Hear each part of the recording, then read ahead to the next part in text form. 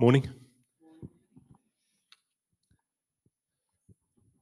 Do we have a slide? That'd be great. Awesome. So this was the wonderful topic that they gave me. Perseverance and patience in an age of instant gratification. Yeah. What is perseverance? I kind of get the impression that when we're looking at perseverance, we are trying to get through something which is kind of trying to stop us. So there's kind of a certain amount of resistance when we're trying to get through something, and we want to get to the end. It's perhaps delayed over time or difficulty, but eventually we get success. So we persevere to get through something. So there you go, perseverance. I want to tell you about this guy. His name is Jack Ma. He's the richest man in Asia, worth about 39 billion US dollars, if you can picture that. I can't. And runs one of the largest companies in China called Alibaba. I assume that's pronounced like that, but who knows? He wasn't a genius who instantly created all this amazing company. He faced rejection a lot of times through his life. So he applied for 30 different jobs, including the police and Kentucky Fried Chicken, and he was rejected by all of them. In addition, he applied to Harvard University in America 10 times and was rejected every time. But after discovering the internet in the mid-90s, he understood the possibilities that existed. He went on to create several companies despite all the rejection that he had faced. So it's an important lesson for us to learn. Persevere. Persevere. If Jack would have listened to others, he would have accepted all of that rejection and maybe given up, just like us sometimes, perhaps. Instead, he kept going, built an incredible business, and now impacts millions of lives every day.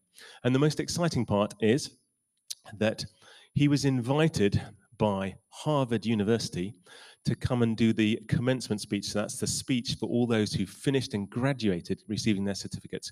And they invited him, despite having rejected him. But it just was a kind of a good end to the story. So that is perseverance.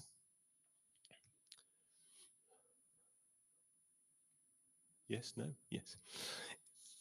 Instant gratification. Is it something new? I don't think so.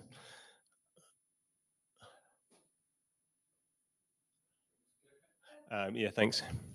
Sometimes we are very impatient with God. I could be a bit impatient with this as well, couldn't I? We would like him to answer our prayers now, and preferably with a positive answer. Yes, please. Thank you. Well done. We live in a world of instant gratification. Things must happen now so that we don't have to wait around. Instant coffee right now. Got to have it now.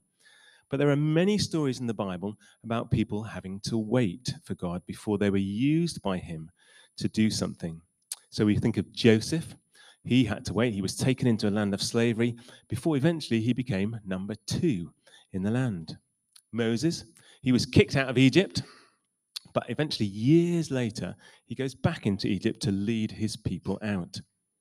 So we need to learn to look at the longer picture, the big picture, trusting in God and knowing that he sees the end and the beginning at the same time.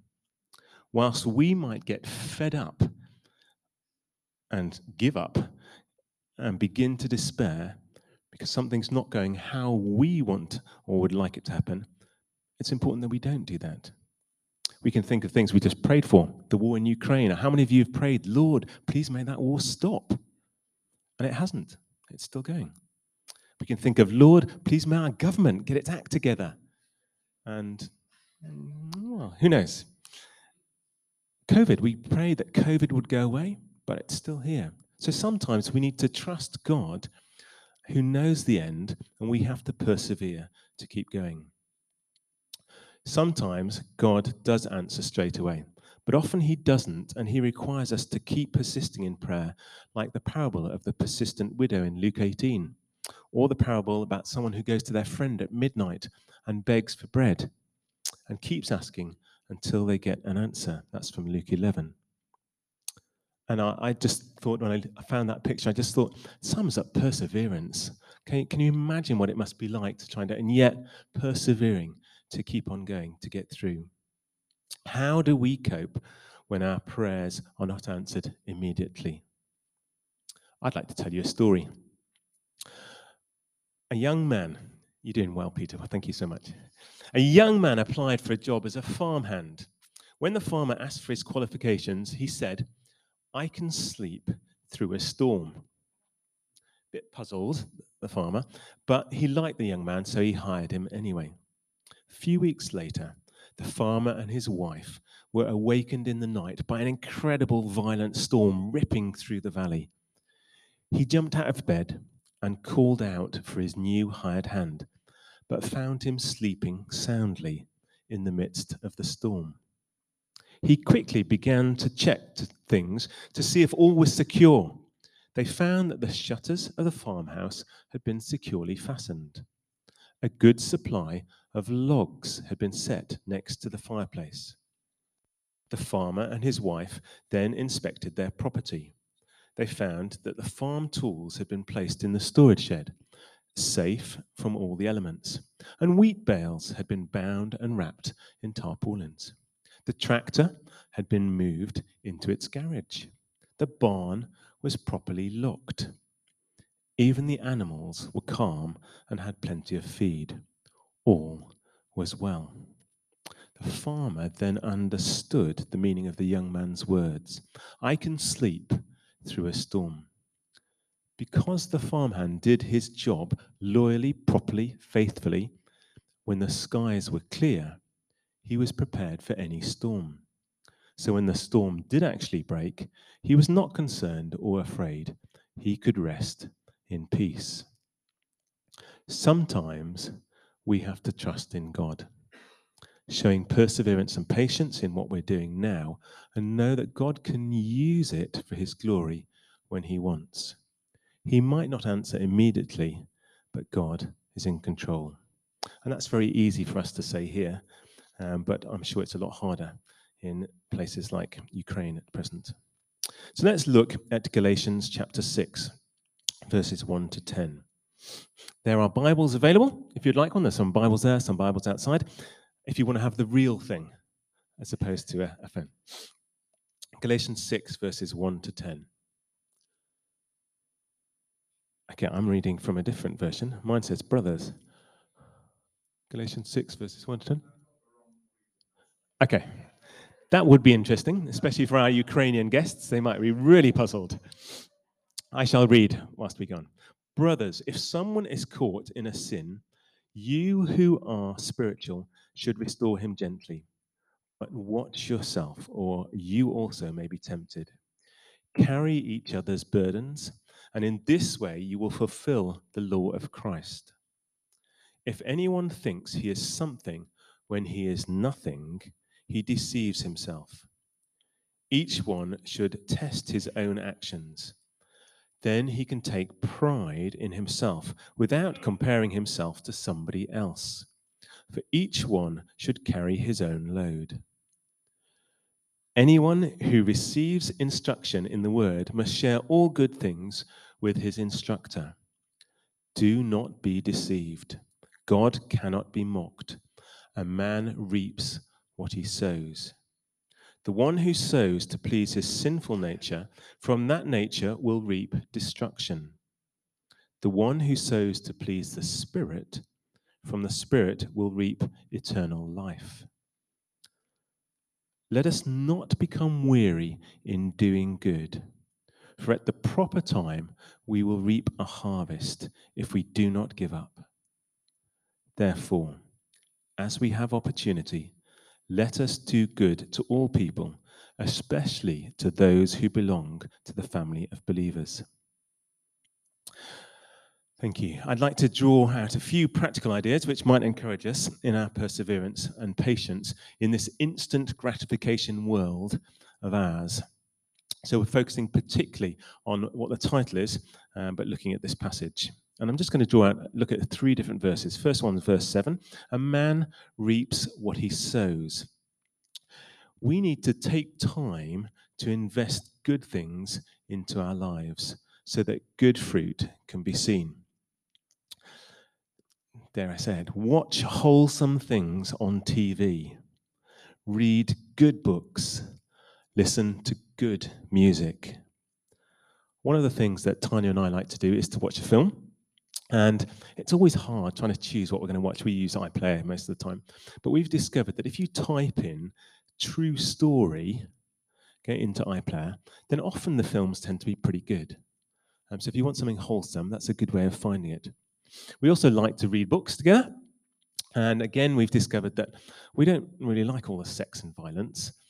So we tend to use the Reader's Digest books, which cut out a lot of that. So again, just a little tip to try and help you. Just to try and invest good things into your life. So a man reaps what he sows. Let's invest wisely into our lives. Then verse 9, let us not become weary in doing good. What could this be? What is doing good? Okay, let us not become weary in doing good. Okay, I'd like you to turn to your neighbor, please. Find a neighbor, okay, and chat about different things which are doing good. What does it mean? Let us not become weary in doing good. What are those things doing good? What does it mean? Go on, you can talk.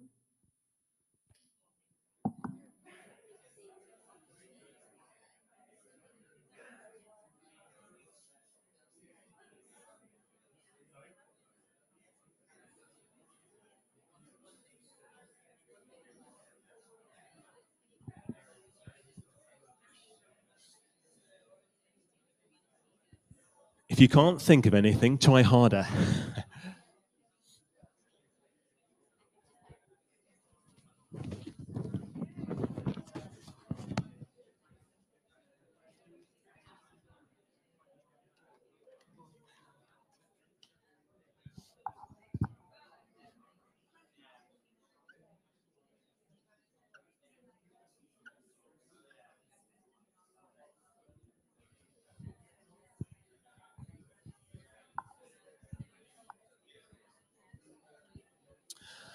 Okay.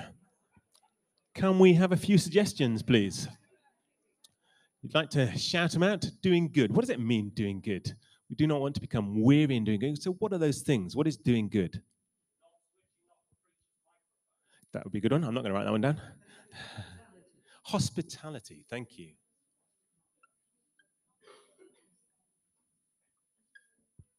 Anything else? Encouragement.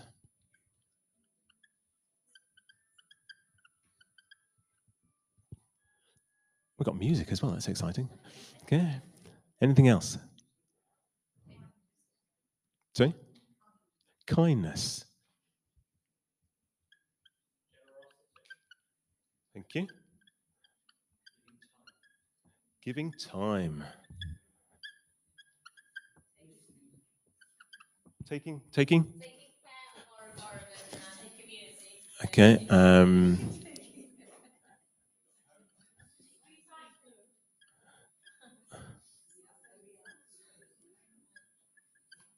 Taking care of the environment. I think that includes recycling, doesn't it, as well? That's great. Anything else? Sorry? Feeding others. Something close to my own heart.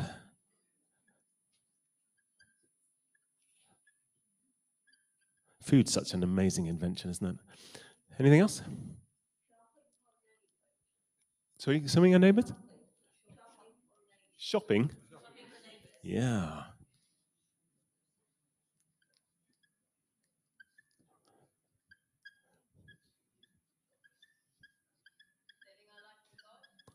Yep. Ooh, nice one. Living for, what did you say living for? Living for God. Yeah, I got that one. We could go on quite a long time, couldn't we? Turning the other cheek. Torn. That's my job. Okay, I think we'll stop there. Sorry, we can put that one down as well. Okay, So that's just a few. I'm sure there's lots out there. Are there things where we are becoming weary? Are there some of those things where we're becoming weary in doing?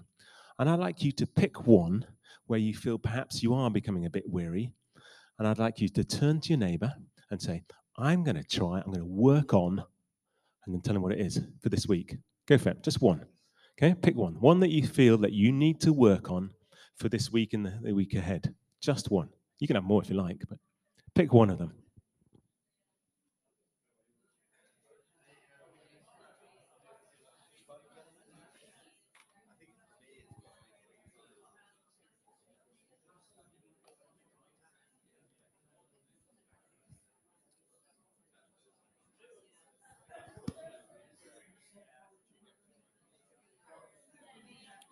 Okay.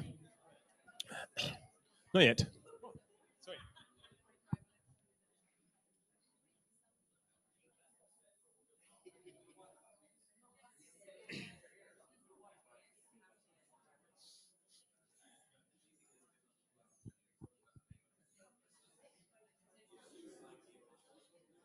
Some of you are working on lots this week. That's great. Okay, I'm going to move on. In verse 9, it goes on to say, let us not become weary in doing good, for at the proper time we will reap a harvest if we do not give up. If we reap, for the proper time, we will reap a harvest if we do not give up. Instant gratification is wanting everything now versus at the proper time if we do not give up. When is the proper time? Is that by the end of the prayer? Lord, please stop the war in Ukraine now. Amen. Or is it at the end of the year? No, it's God's timing.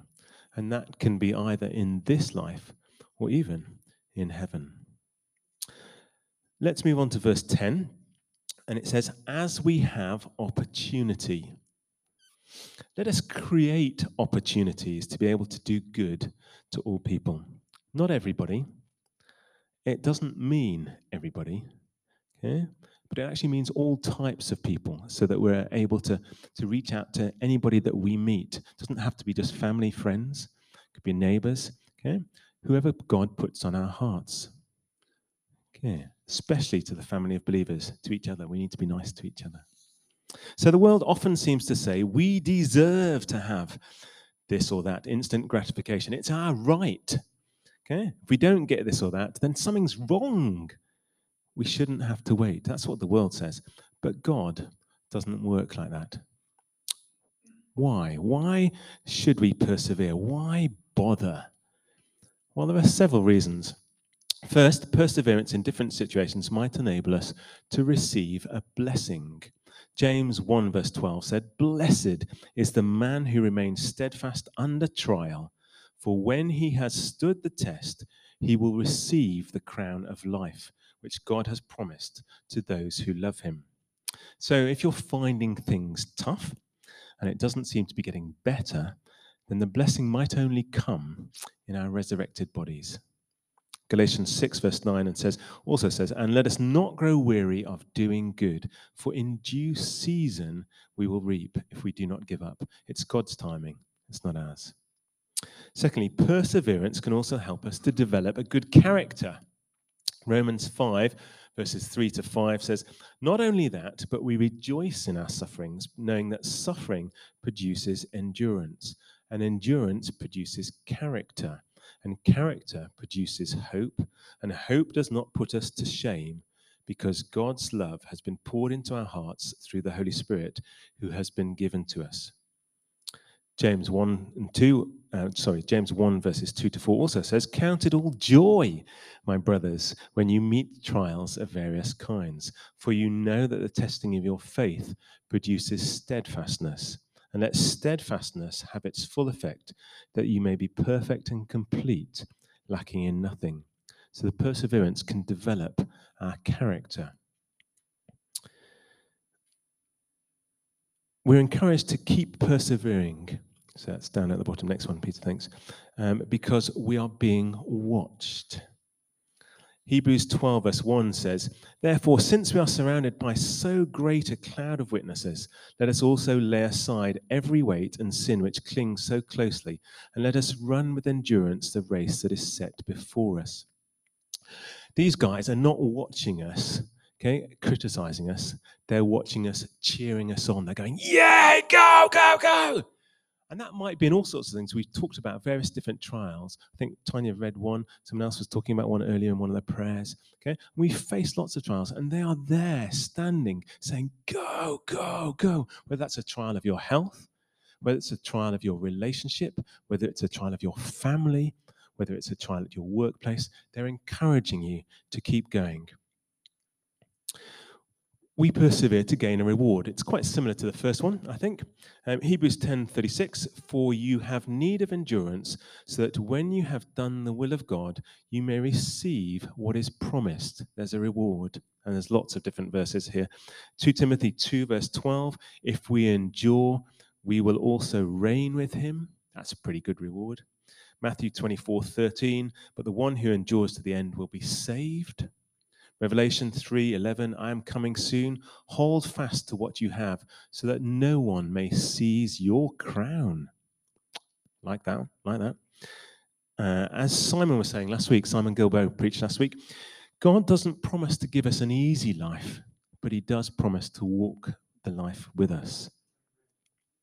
So, we're encouraged to persevere and be patient. The Bible also talks specifically about perseverance in prayer.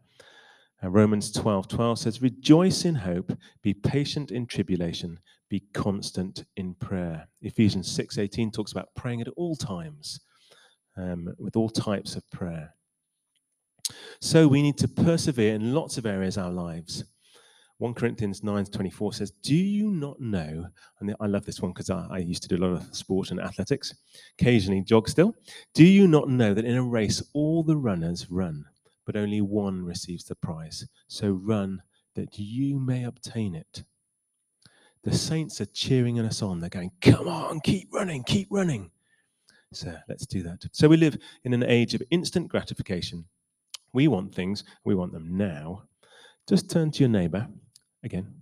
Turn to your neighbor and see if you can think of 5 examples or a few examples of things that people often want, and they want them now without having to work for them.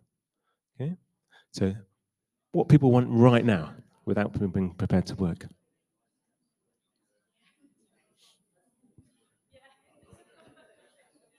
What was that? Husbands, healing, children.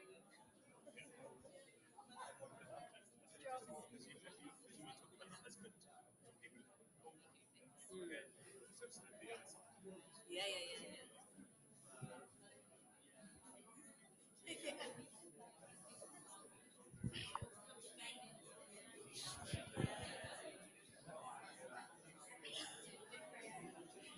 Okay, we need to move on. So I put down a few different ideas. So, and I'm sure there are lots of wonderful ones out there. So we've got a new car. I want a car. I want it now, so I'm going to get it on hire purchase or pay over many months. A new skill without the hard work. It'd be really nice just to be able to do it instantly. Play an instrument, something like that. Shh. Those are the nasty things. We don't want to concentrate on them too much. Okay. More patience. That's probably what I need right now. Okay. A bigger house. And then someone mentioned something over here and talking about people who weren't married wanting a spouse. Now, that's a good side of it. And rather sadly, even those people who are married sometimes want a new husband or a new wife. And that's what society seems to suggest. Getting a divorce is an easy way out. And that's really hard and really tough. Marriage is always under pressure because Satan doesn't like it. So we need to guard our relationships, investing in them, especially when they're hard, especially when they're hard. Remember, the saints are cheering us on in that. Go, go, you can do it. As part of my brief for this talk, it was to look at instant gratification. We have to look at the story of Esau briefly, just before we end. Please allow me to tell it to you in a modern way. which I found in an article. I didn't write it. And it sums up the challenge of instant gratification that we face. So Genesis chapter 25. The hunt has not gone well. Esau has been on his belly stalking antelope since the pre-dawn hours without success. Now the afternoon is wearing on. Sweat mixed with grime oozes down his hairy face, chest and back. I don't know if they really did look like that, but you know. Small cuts on his arms and legs are burning, attracting biting flies. He looks up at the searing hot sun, wishing for even a breath of wind, but the air is still. His flat water skin reminds him he has not had a drink or a bite to eat for most of the day. He is so tired, so hungry, he feels as if he surely will not last the rest of the day. Food, water, gotta have some now. That might ring a bell with instant gratification. Esau's legs ache as he stumbles down a ravine and climbs up the other side. Each labored step brings him closer to home camp. The look of dejection, failure, etched on his sunburned face told the painful story. What is this? His eyes brighten as he sniffs the air. With each stride, the welcome, invigorating aroma of his brother Jacob's famous lentil stew grows stronger, more inviting. Nobody makes lentil stew like Jacob does. Esau is in luck. Surely Jacob will freely share some of his dinner with his starving twin brother. We know the rest of the story. God graphically recounts it for us in Genesis 25. In verse 34, the story concludes, and Jacob gave Esau bread Esau bread and stew of lentils.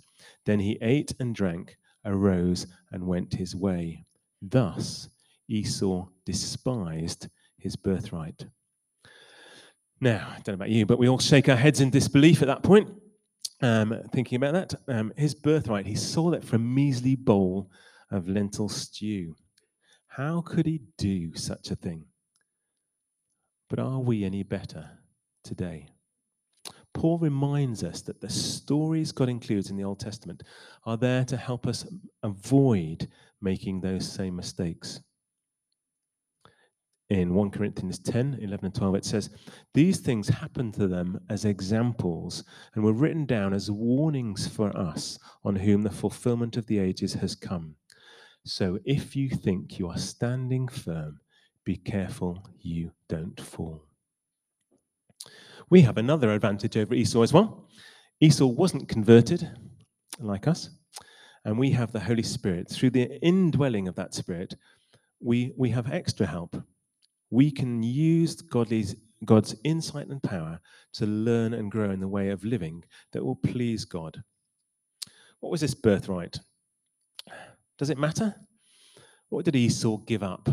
I think I'll speed through this for the sake of time. So Esau couldn't see the birthright. He didn't see what it was. He just wanted his food. Okay? But if he'd have known that the promise to Abraham through the birthright son, just imagine all of those lands that they've now influenced. So North America, Australia, New Zealand, South Africa, lots of Europe, Asia. Okay? Would he have thought a bit more about his birthright? It was there, it belonged to Esau, but he gave it up. There's also things like that, the power, the military might of all those countries, the world leaders that have come from each of those places. If he could have imagined that, would he have taken it a bit more seriously rather than just giving it up for a bowl of stew? And then there's a spiritual side of it as well. Think about all the spiritual blessings that have come through. If Esau could have seen that, would he have considered it a bit more important?